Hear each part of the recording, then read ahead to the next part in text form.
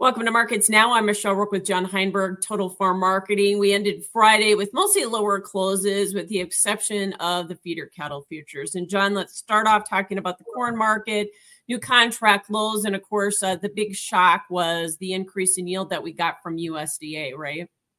Yeah, that was the surprise. Every USDA report seems to find a couple surprises in it. And, obviously there was two in this one that, really I think came to play. Obviously for the corn side, it was that jump in yield by 2.4 bushels per acre up to 177.3. The market was actually anticipating maybe a small yield reduction, but you kind of did hear that from the countryside. The guys just talking about the amount of corn they got or how things finished out, the surprise of the crop. So deep down inside, I guess I wasn't surprised that we saw that yield jump. It was just a big number.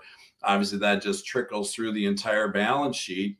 And even with some of the demand adjustments, that carryout number jumps higher. And again, that just gives us the feeling of growing supplies. Demand is still a concern here going forward. You got a big Argentina crop coming as the USDA raised that projection. And after the Rosario Grain Exchange raised it to a record 59 million metric ton projection yesterday. It's just a real difficult spot for the corn market right here, as it just feels like we have ample supplies globally as we move further into the spring window. Plus, we got an increase in the world carryout number by 10 million metric tons? Yeah, we saw a jump there. Obviously, the U.S. production up, Argentina production up, Brazil with a small reduction. Again, we'll still see how that plays out in the longer term, but the USDA added 11 million metric tons plus to the Chinese production. So that jumped that global carryout or global ending stock number well above expectation when the market was anticipating to see some type of reduction there. So not only do we have higher supplies here in the United States, we're also seeing it globally. And again, just this big supply picture in the face of demand on the global scale just makes it very difficult for prices to find any traction. And obviously that was reflected in the move today. So, John, we hit those new contract lows. Do you think we have a lot more downside risk in this market? We're going to be at that spot here now. Where are we at in terms of the domestic market, the cash market, what's happening with the basis, producers moving grain? Those all the pieces are going to start moving in this area. A lot of guys were holding out in terms of they just hopefully got the market to strengthen up. Now we get a technical break. What does that do? I wouldn't be surprised if we just see guys unify and lock the bin doors a little bit longer until they need money for cash flow and have to push some corn out. Technically, though, we broke 460 on the March, closed well under that today. That was kind of a bigger multi-year trend line coming through.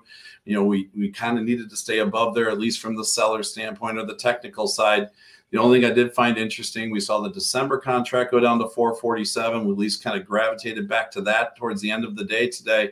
So maybe that's a kind of a key number that can hold.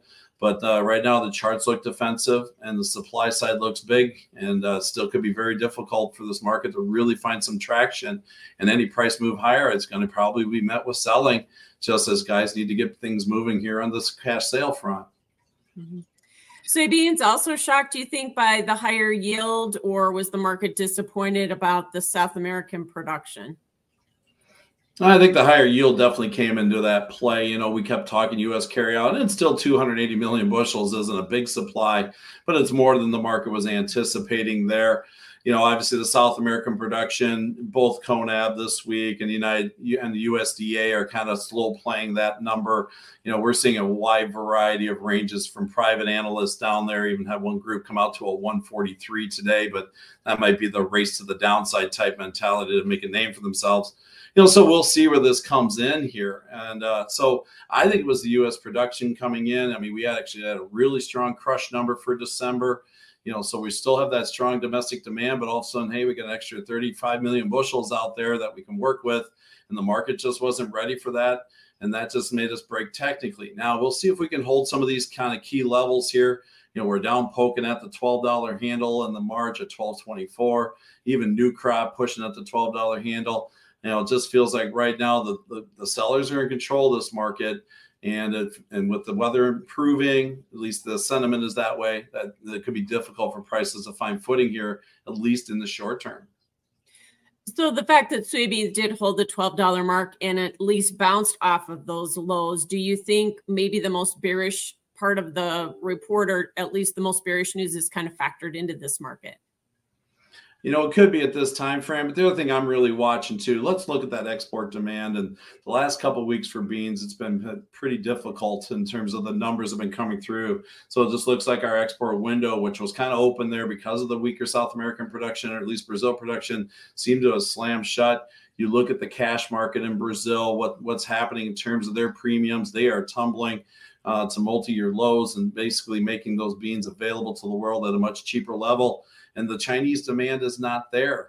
You look at the big picture. Chinese soybean meal supplies are comfortable. They tried to have a government bean sale, sold nothing on that sale the other day. So it just feels like right now the global bean demand seems to be drying up right at the wrong time as we're starting to get some of those fresh Brazilian beans or South American beans into the pipeline to go with what we already just now forecasted as an increased supply here. Yeah. How much lower do you think the Brazilian crop is going to get? And, I guess, how low does it have to get some price reaction? I really think the market's probably priced in a 150 type number, 150 million metric tons. Again, you just kind of look at the chatter that's out there, the comparison to the drought year 2015-16 that Brazil did go with, that things are actually maybe in the worst shape. I think that number needs to probably come sub 150. We'll see down the road, maybe that 145 to 150 window. But again, it's such a hard number to peg because we got such a large production area. You still got areas still planting, you got areas in harvest, plus, second crop beans, how they come into play too.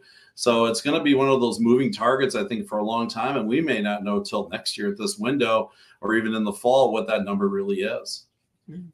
Over on the wheat, we did get lower winter wheat seedings. We kind of expected that, a little snugger balance sheet in terms of ending stocks by 11 million bushels. Wheat market didn't care. It got drugged down by corn and soybeans. I would say it was the follower of the day. I mean, you saw the reflected in price with KC wheat or with those lower planted acres only losing a penny or so today. Same thing on the spring wheat side. The tighter balance sheet at least helped out. But it's, wheat and corn seem to be holding hands lately in the marketplace. If wheat's going somewhere, it's kind of pulling corn with.